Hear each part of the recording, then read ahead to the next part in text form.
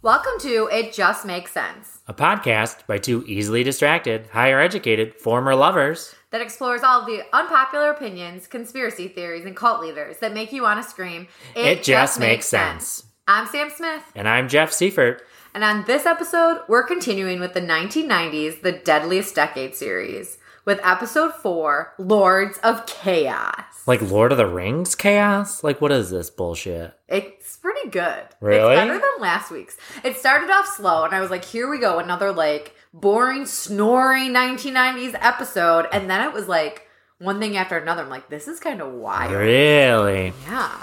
Well, let me tell you a quick story. Okay. And well, first, you can't really relate to it very well, but I would like to know what your thoughts are. Okay, so a friend of mine was telling me about her husband, a couple friends, they're married. Yeah. Right? And the wife is very anti-vax. Okay. Right? But the husband is not. Okay. Okay. So in order for his job, they recommended that he get the vaccine. Because science. Continue. Correct. But he's not he's not in the medical field. He's not anything like that. So unbeknownst to her, he went and got it because she's anti. He didn't tell her? He didn't tell her. And then he was sick for 24 hours. I didn't get sick from mine, but okay. Yeah. Continue.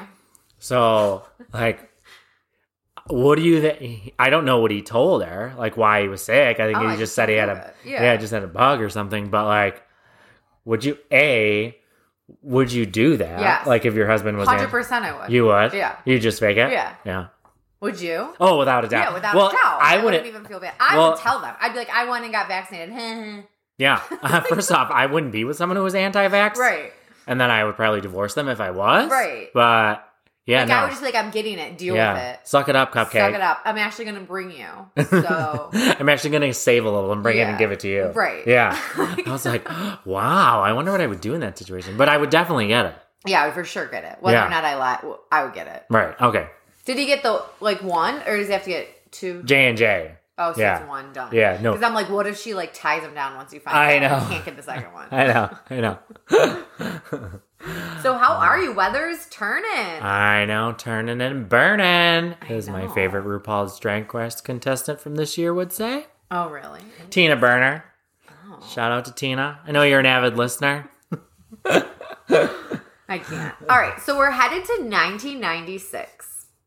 And we're bombarded by images of another act of domestic terrorism that took place 1 year and 1 day to the Oklahoma City bombing. That's also the year of the Atlanta Olympics with the bombing. Oh, really? Yeah, 1996 Atlanta. Oh. Richard Jewell. Oh, was that movie good? Did you see it? I never saw it. Oh. So it was April 20th, 1996, when a bomb went off in Fort Meyers, Florida. Someone had bombed the Coca-Cola plant. Really? Yeah. How come I've never heard this? I know. There was no fatalities, but it rocked the small town of Fort Myers. I shouldn't say small town, sleepy town of Fort Myers. I was thinking that when I first heard, they bombed the Coca-Cola plant, I'm like, was it because of the huge riots? It might have been Pepsi, though. One of the Coke companies, promised this, major payout in Mexico. Oh, I remember that. They didn't. It was they did it wrong and they couldn't give them all the money. Yeah, it was something. Yeah, I remember. I think maybe you told me that. But it was wasn't it Colombia or something? Yeah, it was somewhere not in America. Yeah. Central America or South America.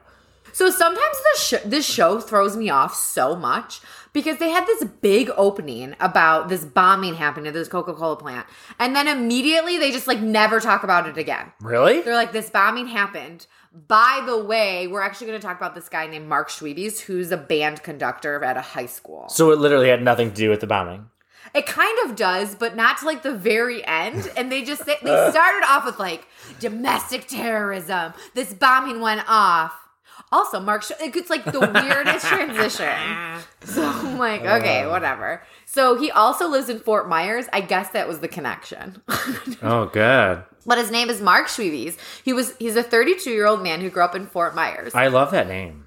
Mark Schwiebes? Yeah, I don't know why. Oh, it reminds me of the bread, Schwebels. Me too. I was going to say it reminds me of the bread. Yeah. That should be a mini loaf, like a Schwiebie. I can't. $1 million idea. Nobody steal it. TM.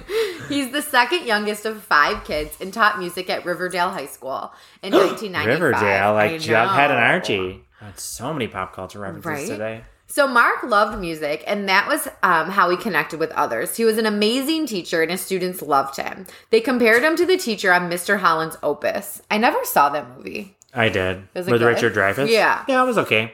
But Riverdale did not have a good reputation. They didn't have high-achieving students, according to another teacher at the school, which I thought was kind of rude for her to say, but, like, whatever. I mean, if it's She's true. like, we all knew our students were not high achievers. I was like, oh, yikes. Does she work there anymore? I know. Like, hope she doesn't. So Derek Shields is one of Mark's former students.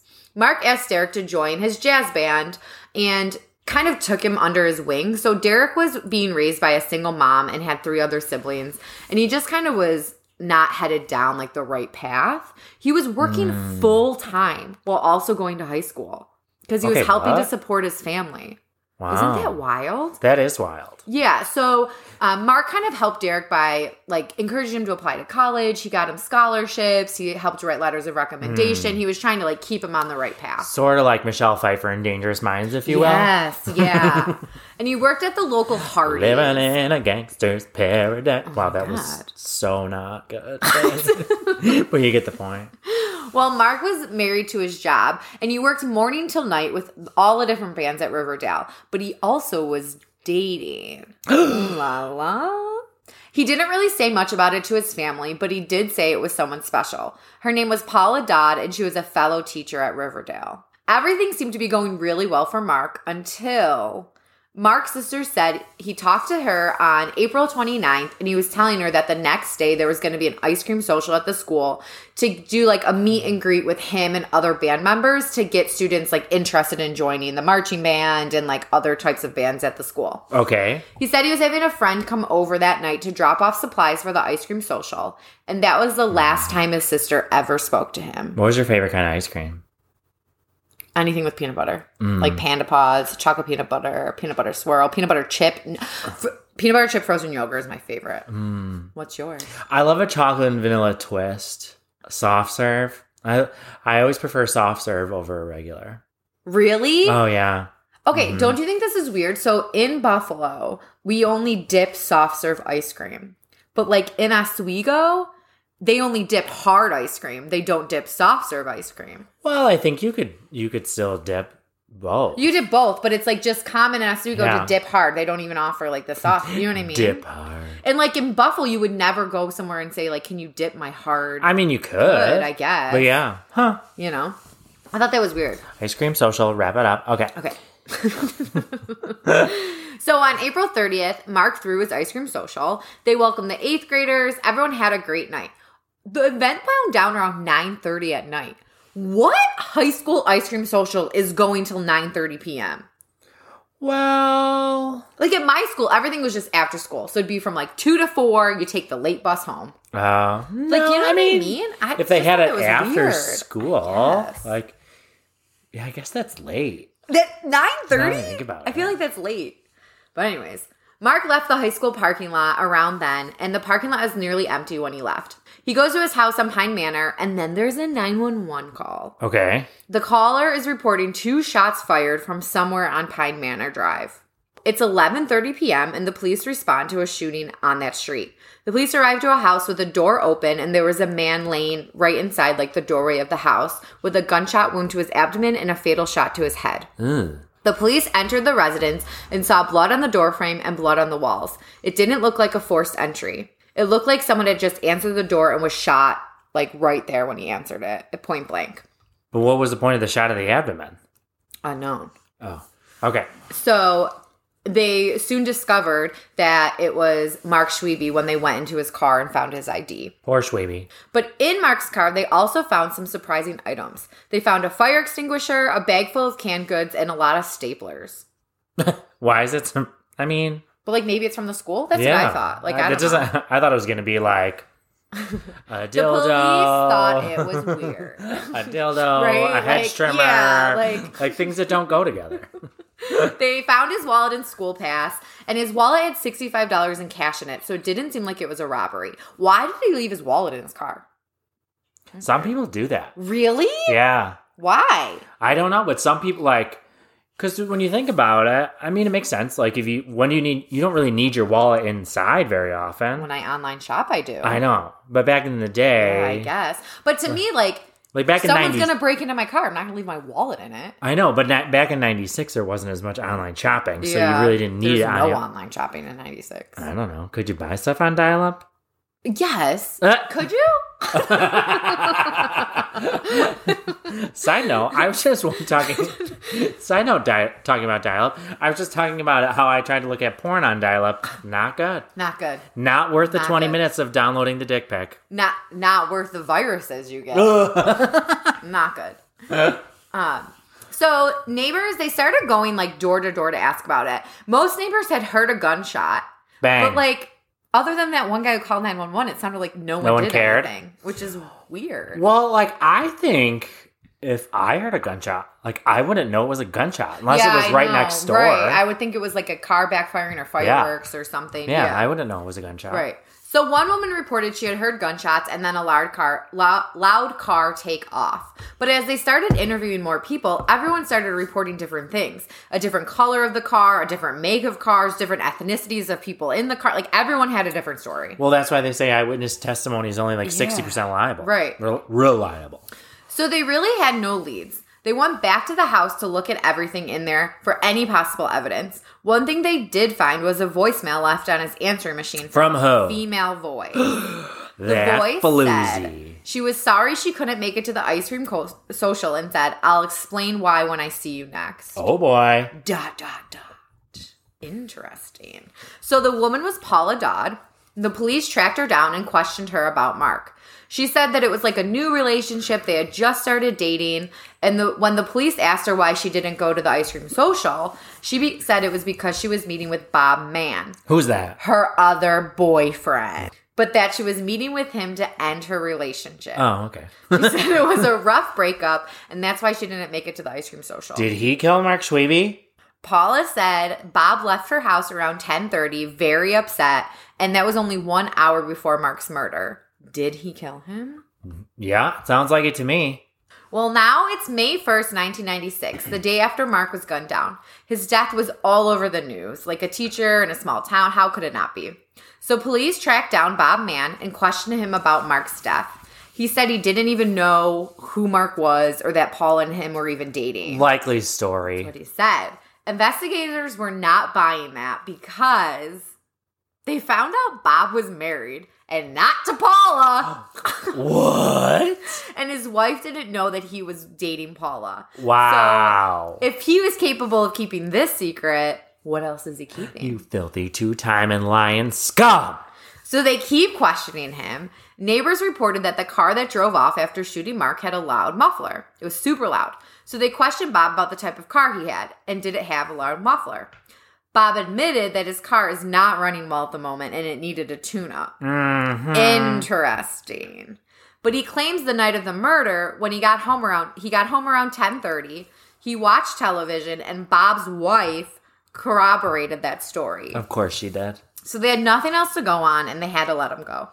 Bye. So now they start questioning Mark's students for clues at the school. Were there any students that had it out for Mark? But there was really nothing to find there.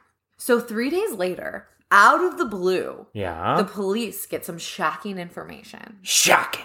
An 18-year-old girl, Julie Shuchard, had dropped out of school her sophomore year, and she came in claiming to have information on the murder of Mark Schwebe. And it wasn't Bob Mann. Wait, so she was a high school dropout. Mm-hmm.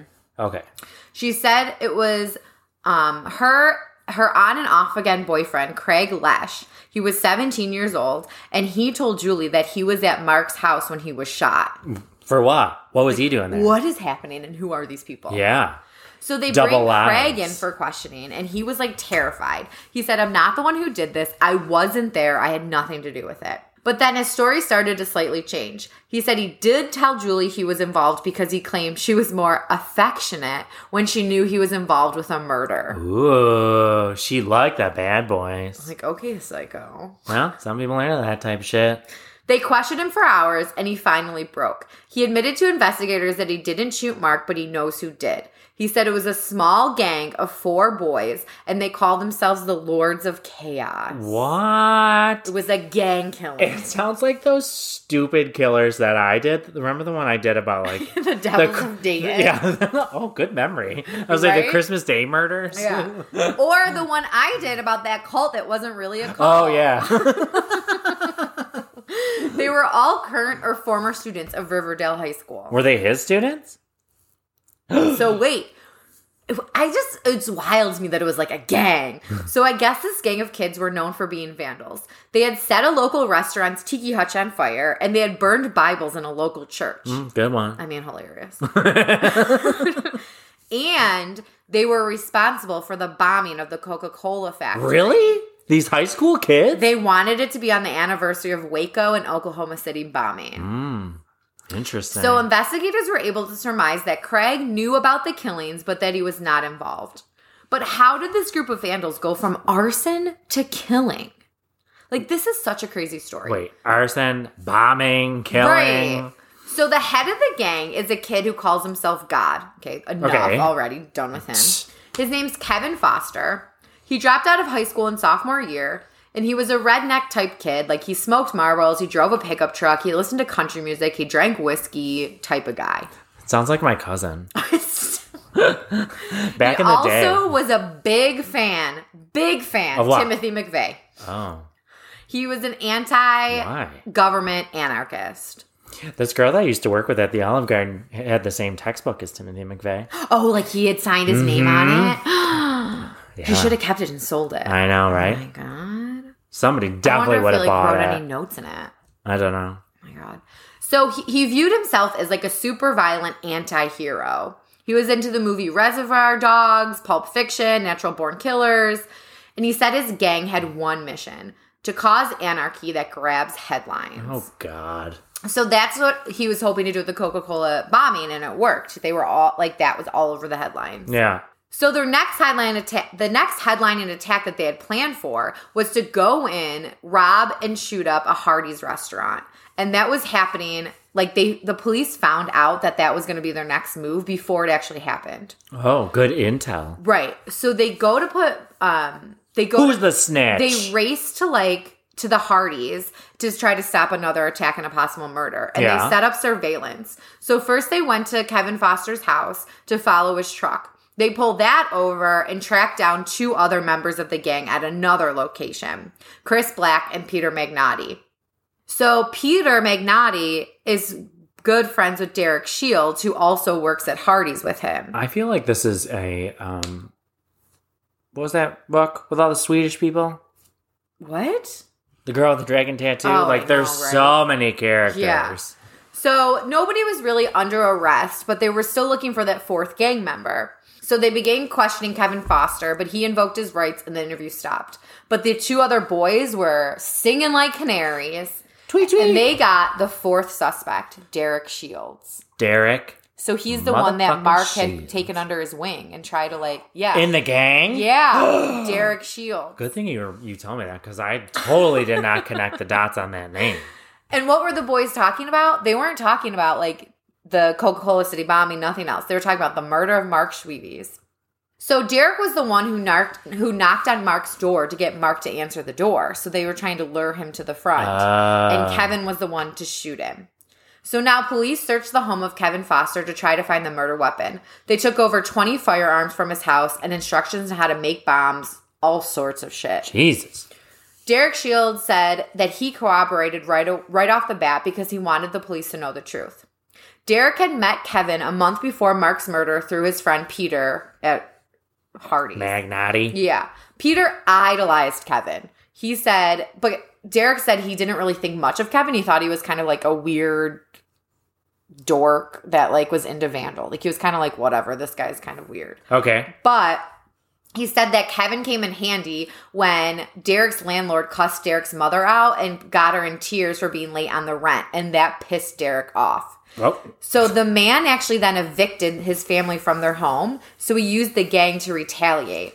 First, they started with one of the landlord's businesses, the Alva County Diner. They held it up by gunpoint, and just like that, Derek became a member of the Lords of Chaos.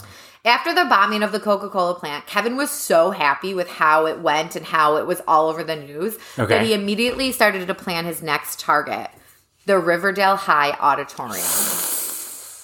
Now, this was actually before Columbine happened, and they thought that it was possibly like a precursor for it.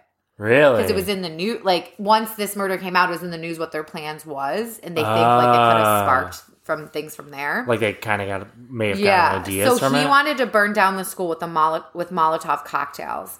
So that night, the night that they went to Riverdale High School to start to put this in place and burn it down, that's when the ice cream social was happening. So they waited till the coast was clear, and they headed into the school to start vandalizing it. They steal a fire extinguisher, staplers, and cans of food. Oh, all the shit in his car. Sound familiar? Yeah. So Mark Schwiebe drove by in his Bronco, and he saw Mark Black, who was a member of the Lords of Chaos, by a payphone. He was standing guard.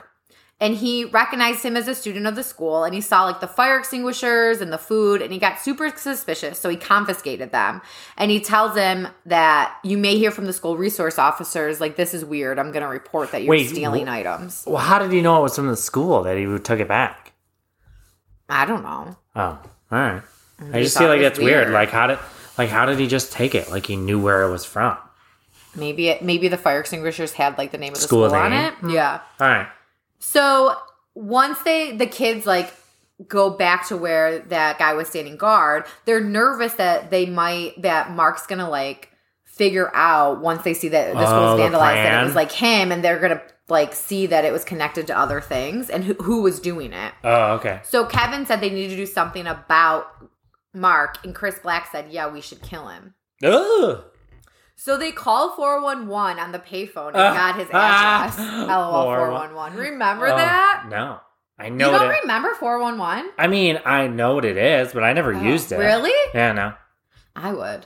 You just say, like, the name of the person. They could give you, like, their address and phone number. No shit, really? Yeah, it would be like, I need to be connected to Jeff Seifert in Lockport, New York. And they'd be like, okay. And they'd, like, send your phone call over there. Oh, so it's like Google before Google? Yeah. Huh.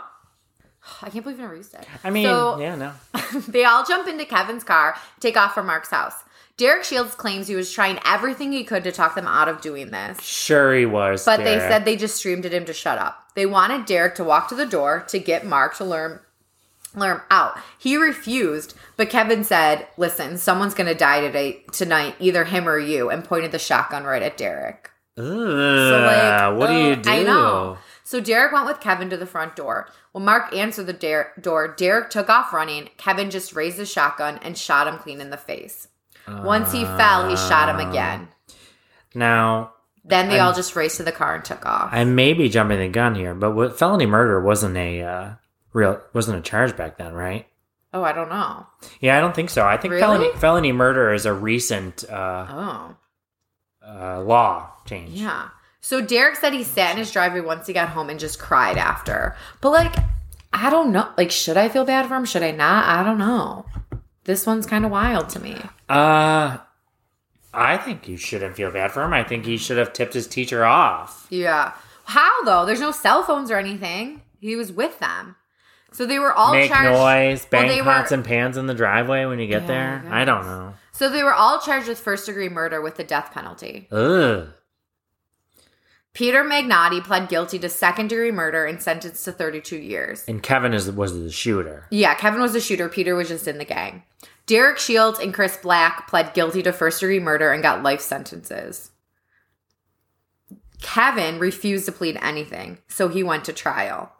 The first day of the trial, he turned to the family of Mark Schwiebe's and made, like, a gun shooting motion at them. Wow. What a psycho. So the jurors... That is psycho. Yeah, so the jurors came back. What do you think happened? What do you think he was convicted? Do you think he was guilty or not guilty? Oh, he's definitely guilty. Yeah. What was his sentence?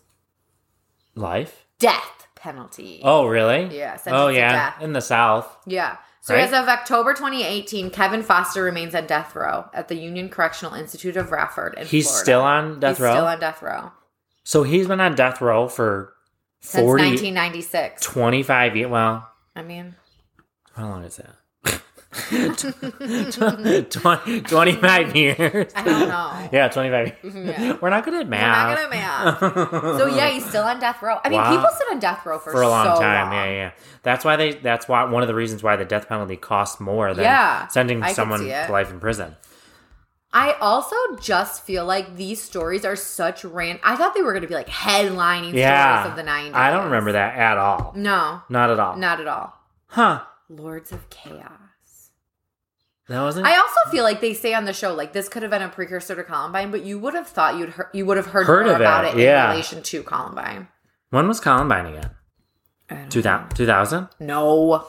It was in the 90s, wasn't it? No, I don't think so. Really? 1999. Oh, April 20th, okay. 1999. What did you think?